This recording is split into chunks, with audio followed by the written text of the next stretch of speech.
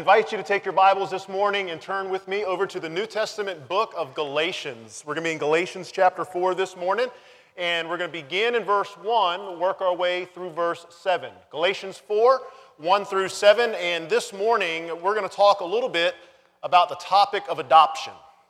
Now, we're not going to be talking about so much the topic of adoption as bringing a child into our home and them becoming our child and we becoming their parents, but we're going to be talking specifically this morning about the topic of adoption in regards to how when you repent of your sins and place your faith in Christ, you are adopted into a heavenly family. And so that's what we're going to be looking at this morning. Galatians 4, 1 through 7. I trust that you have found our text. I want to invite you to stand as we honor the reading of God's holy and inerrant word. Paul writes, "I mean that the heir, as long as he is a child, is no different from a slave, though he is the owner of everything, but he is under guardians and managers until the date set by his father. In the same way, we also, when we were children, were enslaved to the elementary principles of the world. But when the fullness of time had come, God sent forth his Son, born of a woman, born under the law, to redeem those who were under the law, so that we might receive adoption as sons. And because that you are sons, God has sent the Spirit of his Son into our hearts, crying, 'Abba, Father.' So you are no longer a slave, but a son, and if a son, then an heir through God." Would you pray with me?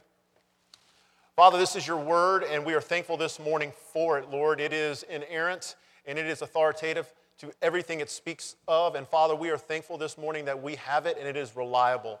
And so, Father, as we open it up this morning to study this text, I pray that you would teach us, Father, that we would leave here changed and we would take your holy word and apply it to our hearts. We pray this in Christ's name.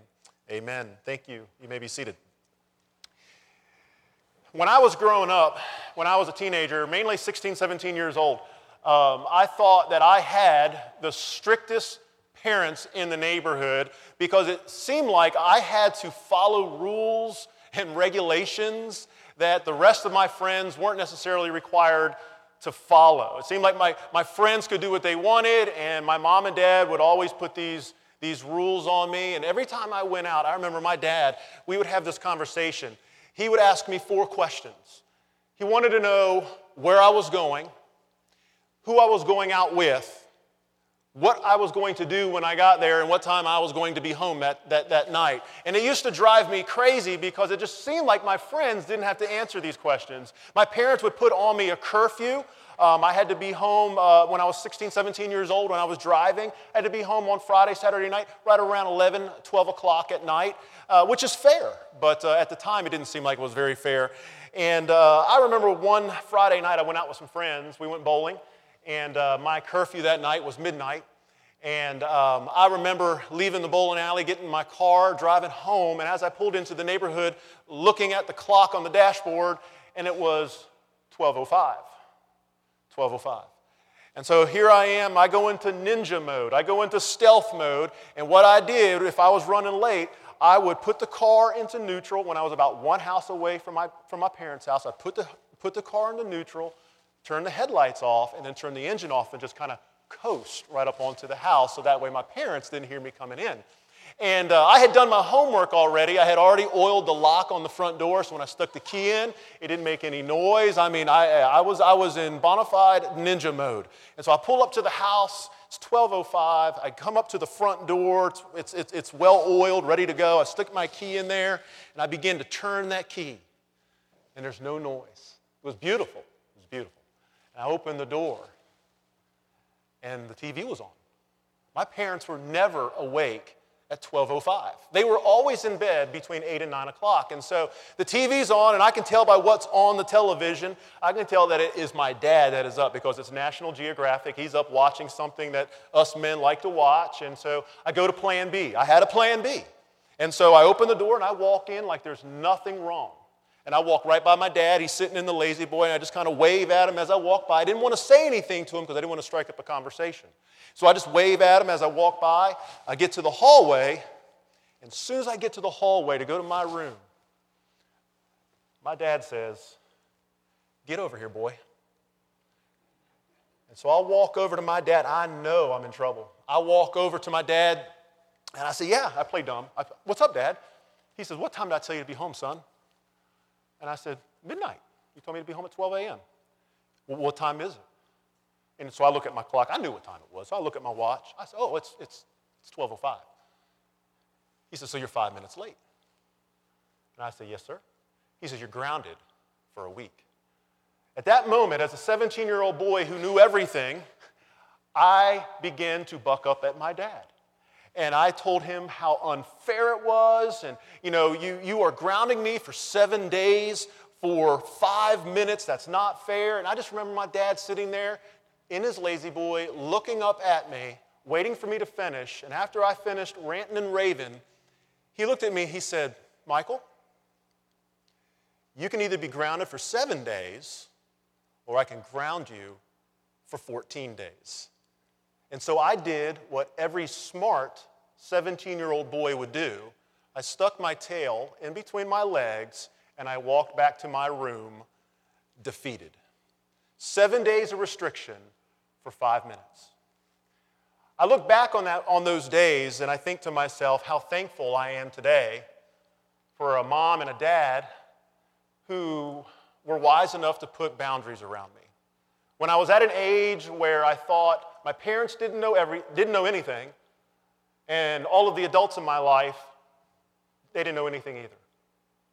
I'm thankful for those who invested their time into me. I'm thankful for a dad who was willing to say, you know what, you're grounded for 7 days, because it made me who I am today. I bring that up because in the United States alone, there are over 581,000 foster children. And out of that 581,000, 129,000 of them are waiting for adoption. They don't have a mom and a dad who are waiting up for them to come home 5 minutes late. They don't have a mom and dad who are there always to love on them for one reason or another. And I often tell our teenagers, you complain about how hard your parents can be sometimes, but you know what? Be thankful for them. Be thankful that you have them in your lives. And for some of these 129,000 children who are waiting for adoption, there's going to come a day. There's going to come a day where a couple is going to adopt them, and they are going to become members of a family. They're going to be adopted by a mother and father who's going to love them and take care of them. And when they are adopted into that family, they inherit all of the rights, all of the privileges, and all of the benefits that come with being part of a family. And so this morning, what I would like to do is take a few moments of your time to talk about an adoption process. An adoption process that takes place the moment we repent of our sins and place our faith in Christ. We are adopted into a family. And when we're adopted into this family, there are some serious and great advantages that come with it. And so we're going to talk about those this morning. One of the advantages of being a member or being adopted into God's family is that you are no longer trapped in sin. You are no longer under the bondage, under the thumb of sin. Look what Paul says here in verses 1 and 2 again.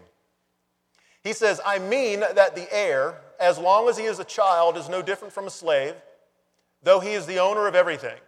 But he is under guardians and managers until the date set by his father. Now, in Paul's day, there were 3 different customs.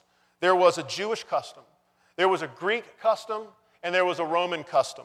And every single one of those customs had a particular age by which a boy became a man. In the Jewish custom, a boy became a man right around the age of 12 years old. And we're familiar with that here some because of the bar mitzvah. Okay? But in the Greek culture, a boy didn't become a man until he was around 18 years of age. And we're familiar with that in our country because that's when we recognize children or youth as becoming adults in the eyes of the Lord or in the eyes of the law. I often joke with our youth when they turn 18 years of age, I say to them, congratulations, you can now go to jail because you are now accountable for your actions. Your mom and dad are not accountable for you any longer. Now, in the Roman culture or in the Roman custom, the boy didn't become a man until the dad said so. And I like that one because I think every one of us here in this room knows not every 18-year-old boy is yet a man. I was one of them. And so the boy was under the thumb of his dad until his dad said, "Today, son, you are a man." The reason I bring up these three customs is because that's what Paul is talking about here in the first two verses of chapter 4.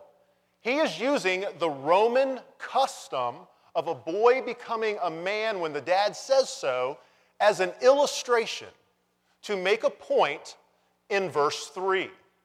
Okay? Look what he says here. In verse 2, he says that the child is considered a boy until the date set by his father.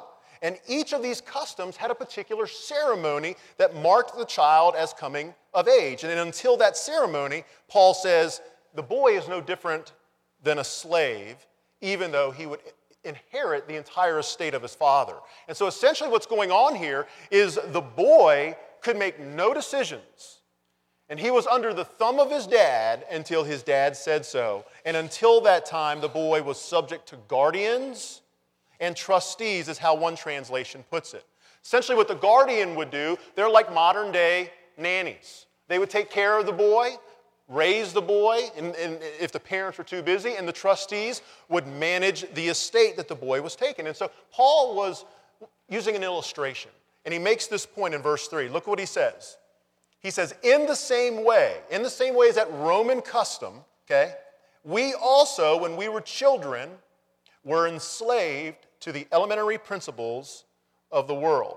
And so just like children, before they became adults, they were in slavery. We, the same way, before we came to faith in Jesus Christ, we were in slavery. We were under the thumb. And we were under the thumb of sin. And so he says we were in slavery under the basic principles or elementary principles of the world. That word elementary comes from the Greek word for alphabet. And what is the alphabet? It's the building blocks of writing. Okay? It's how we write. And so what Paul is saying is that before the Galatians came to Christ, they followed their own ways, their own elementary ways. Right? They followed their ceremonies. They followed their man-made religions that focused on pleasing God when in fact they could not do that. And since their religion could not save them, they were under the thumb of their sin. And they were under the thumb of the man-made religion that they chose to follow. I want to take just a moment here to talk about three things that are kind of taboo within the church, especially in the Baptist church. Let's talk about cigarettes, alcohol, and drugs. Cigarettes, alcohol, and drugs. I'm a guy, I like to read statistics and research. And one statistic that I looked at said this about youth, about young people. 30% of 8th graders, 44% of 10th graders, 52% of 12th graders have confessed to using illegal drugs. I want to say that one more time. 30% of 8th graders, middle school, 44% of 10th graders, and 52% of 12th graders have confessed to using drugs. This doesn't include the ones who didn't confess. This doesn't include the ones who didn't want mom and dad to find out, so they said nothing. And so what that equals is 42% of teenagers in our country have confessed to using illegal drugs. Underage drinking has cost our country right around in the neighborhood of $58 billion a year. That's billion with a B. In the last 30 days, 50% of teenagers report of drinking alcohol, and 32% confess to being drunk at least one time in that 30 days. Listen to this statistic. Every year, over 276,000 men die from smoking cigarettes. Just men. 276,000. 142,000 women die from smoking cigarettes. Alcohol is also attributed to car-related fatalities, suicide, sexual assault, and the contraction of STDs among teenagers. You know what's ironic about all these things? We know this. And people who choose to live this kind of lifestyle know this. They may not know the statistics. They may not know the exact research. But we don't live in 1940 anymore. We know that cigarettes cause cancer, and cancer kills you. Knowing the research, knowing that this stuff will kill, people still choose to do it. It just blows me away. And what happens is when you start abusing these things, your body becomes dependent upon them, and you get addicted. You get addicted to something that will eventually take your life. They're in bondage. They're under the bondage of the cigarettes, of the alcohol, and the drugs. You know, this bondage that they find themselves in is a bondage that will kill them. And sin's bondage is clothed in fun, independence, and pleasure. And what we fail to realize is that it kills. It can kill us physically, and it will most definitely kill us spiritually. But glory be to God this morning that He has released us from these things. When we come to faith in Christ, you are released from the bondage of sin. I often illustrate to our youth on Wednesday nights, and I know they're tired of this, but there's a line that goes right down the center of the exchange. It's a crack in the floor. And I say to our youth, you can't straddle that line. 1 foot in sin, bondage, 1 foot in the church, or your walk with Christ, and walk straight. You can't do it. It's incompatible. No matter how many times I've read the Bible, it's just not there. You can't have 1 foot in the world, 1 foot in the church. You're either with Christ or you're not with Christ. You're either in bondage or in Christ, you have been released from bondage. And that's what Paul talks about. When we are adopted into his family, when we're adopted into the heavenly family, we are free from this bondage. Second thing that happens to us when we are adopted into a heavenly family is that we have an assurance of salvation. Now, if you've been in the church long enough, especially a Baptist church, you've heard the phrase, once saved, always saved. And this is one of the texts that we get that doctrine from. Listen to what Paul says here in verses 4 and 5.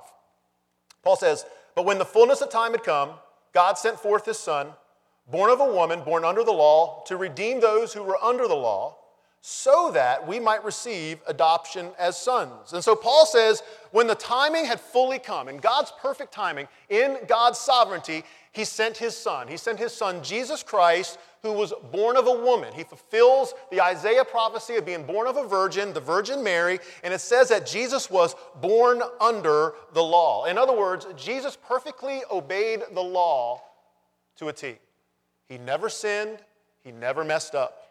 And he is our perfect, sinless sacrifice. No one else could do that.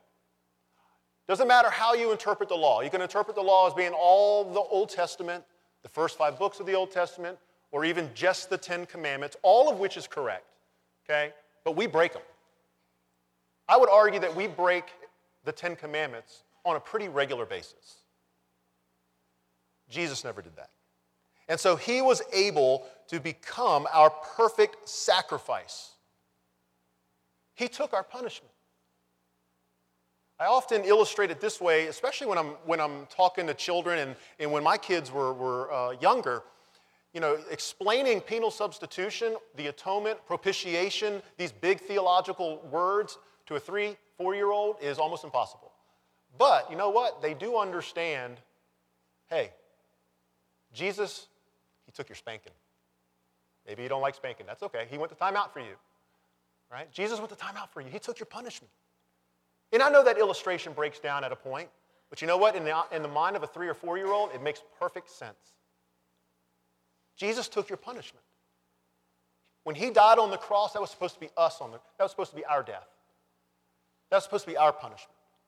And so when we place our faith in Christ, essentially what happens is a great transaction. We give Jesus our sin, our guilt, our punishment, and what Jesus gives us in return is his imputed righteousness. And so when the Father looks at us, he no longer sees a guilty sinner and deserving punishment. He sees the righteousness of his Son. In a sense, we are taken out of a family, which would be Satan's family, and we are put into God's family. And so Paul says in verse 6, he says, and because you are sons, God has sent forth the Spirit of his Son into our hearts, crying, Abba, Father. Because you have trusted in Christ, you are adopted. You are part of God's family. And even more, it couldn't get any better. God gives us his Holy Spirit, the third person of the Trinity. He comes and lives in our heart. And the Holy Spirit does a number of things. He regenerates us. He gives us spiritual gifts. But one of the things he does is he's our assurance that we are going to see God one day, that we're going to be with him in heaven one day. For a lack of better words, he is the guarantee, the ticket that we are going to go to heaven when we die. 2 Corinthians 1, 21 and 22, Paul says this. He says, God anointed us, set his seal of ownership on us. And listen to this, First Baptist. And put his Spirit in our hearts as a deposit, guaranteeing what is to come. 2 Corinthians 5, Paul says, now it is God who made us for this very purpose and has given us the Spirit as a deposit, guaranteeing what is to come. Ephesians 1, 13 and 14, having believed, you were marked in him with the seal. What's the seal? The promised Holy Spirit, who is a deposit, guaranteeing our inheritance. It's like God looking at us and saying, I promise there's going to come a day when we step out into eternity. 1 out of 1 person dies. No one escapes it. And it's like God saying, when that day comes, you're going to be with me. Here's my Holy Spirit. I promise. When I was growing up, for those of you that don't know this, I'm an only child, and so I'm spoiled rotten. And I had the advantage, and I'll confess, I was a city boy. I grew up in Virginia Beach and grew up in a big neighborhood. We didn't live out in the country or anything. Had lots of people around me, and since I was only child, I was fortunate enough to have a little boy named Chad, who was my age, that grew up across the street from me. And Chad was my best friend. Chad was my best friend, and I remember me and Chad, we used to hang out all the time. 4 or 5 years old. We would do things that 4 and 5-year-olds would always do, right? We rode our big wheels. Y'all remember big wheels? Some of the generations in here don't know what big wheels are. That's all right. We rode our big wheels. That was that thing that we sat in and had 2 little wheels on the back and 1 big old wheel up front. And we would ride our big wheels up and down the street. And my dad had a bunch of bricks and plywood in the backyard, and we would go back there and we'd build a ramp and we'd jump it with our big wheels. And every now and then we would start ghosting our big wheels. If you don't know what ghosting is, that's when you build a really big, tall ramp, and then we would take our big wheels and run with them and just let it go and let it fly off. And my dad would get mad at us for doing that, but we still had a good time doing it. And I remember we were never allowed inside. That's a good thing. Kids play too much inside these days, right? And we were never allowed inside. My mom wouldn't let us inside. Chad's parents wouldn't let us inside. And so when it was like 100 degrees outside, we would play on Chad's front porch. And we would play with 3 specific figurines. We would play with G.I. Joe, Transformers, and He-Man. Those are the only 3. Those are the 3 that were big back then. G.I. Joe, Transformers, and He-Man. And we would sit there and we would play these things. And I remember I had to be home right around 5:30 for supper. Around that time, I would look at Chad and I'd say, Chad, I got to go home, man. I'm going to go home. I got to go eat supper, but I'll be back tomorrow. And I remember Chad looking at me. Now, we're 4 or 5 years old. I remember he looked at me. It was almost like he didn't trust me. He says, you're leaving? I said, well, yeah, Chad, I got to go home. You coming back tomorrow, right? And I said, yeah. And then Chad would look at me every time, and he would say, do you promise? And I would say, yes, Chad, I promise. And it was like those words, I promise, brought him comfort. He was like, okay, I'll see you tomorrow. Every now and then we'd be up there playing with his He-Mans, and my parents never bought me He-Man for some reason. They bought me Transformers. I still have my Transformers. Transformers and G.I. Joe, but they would never buy me the He-Man. And so we'd be playing He-Man, and it'd be time to go home and eat supper. And so I would say, hey, Chad, I got to go home. I'll be back tomorrow. You think I can borrow Skeletor while I'm gone? Ooh, you ask a 5-year-old back then in the 80s if you could borrow Skeletor. That was like asking for $1 million. And so he would look at me, he says, you want to borrow my Skeletor? Are you coming back tomorrow? And I said, yeah, Chad, I'm coming back tomorrow. And he says, you promise? And I would say, yes, Chad, I promise. I'm coming back tomorrow, don't you worry, and I'll bring Skeletor with me. There's something about those words, I promise, that brings us comfort, right? Even as adults, when we have a friend looks at us and say, I promise you I will do X, Y, and Z, it's almost like, this sense of peace comes over us. Because we expect someone to do what they say, especially when they say the words, I promise. The Holy Spirit of God given to us at the moment of salvation is God's I promise.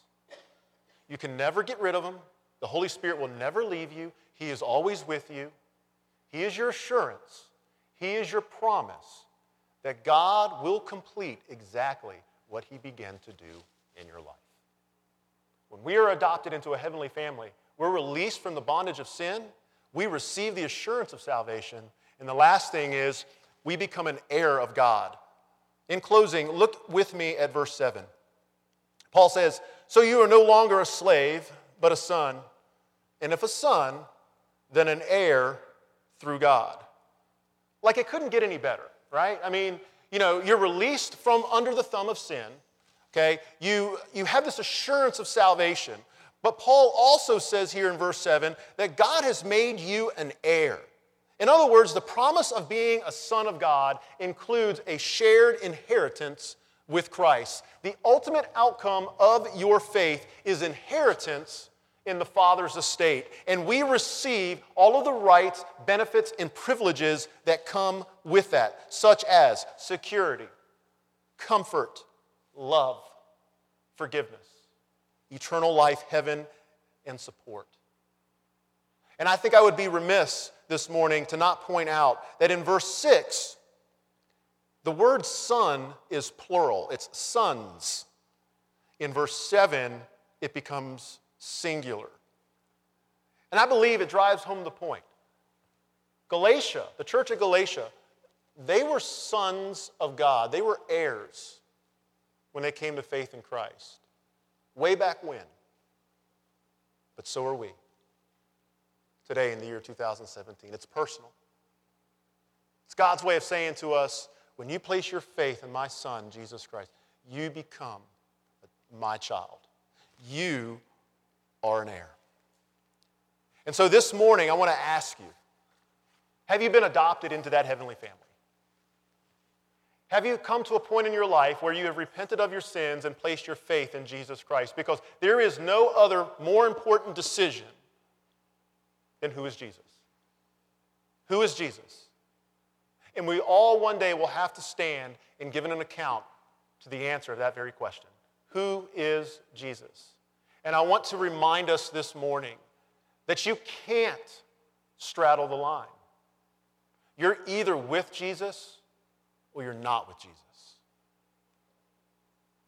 So who is Jesus to you?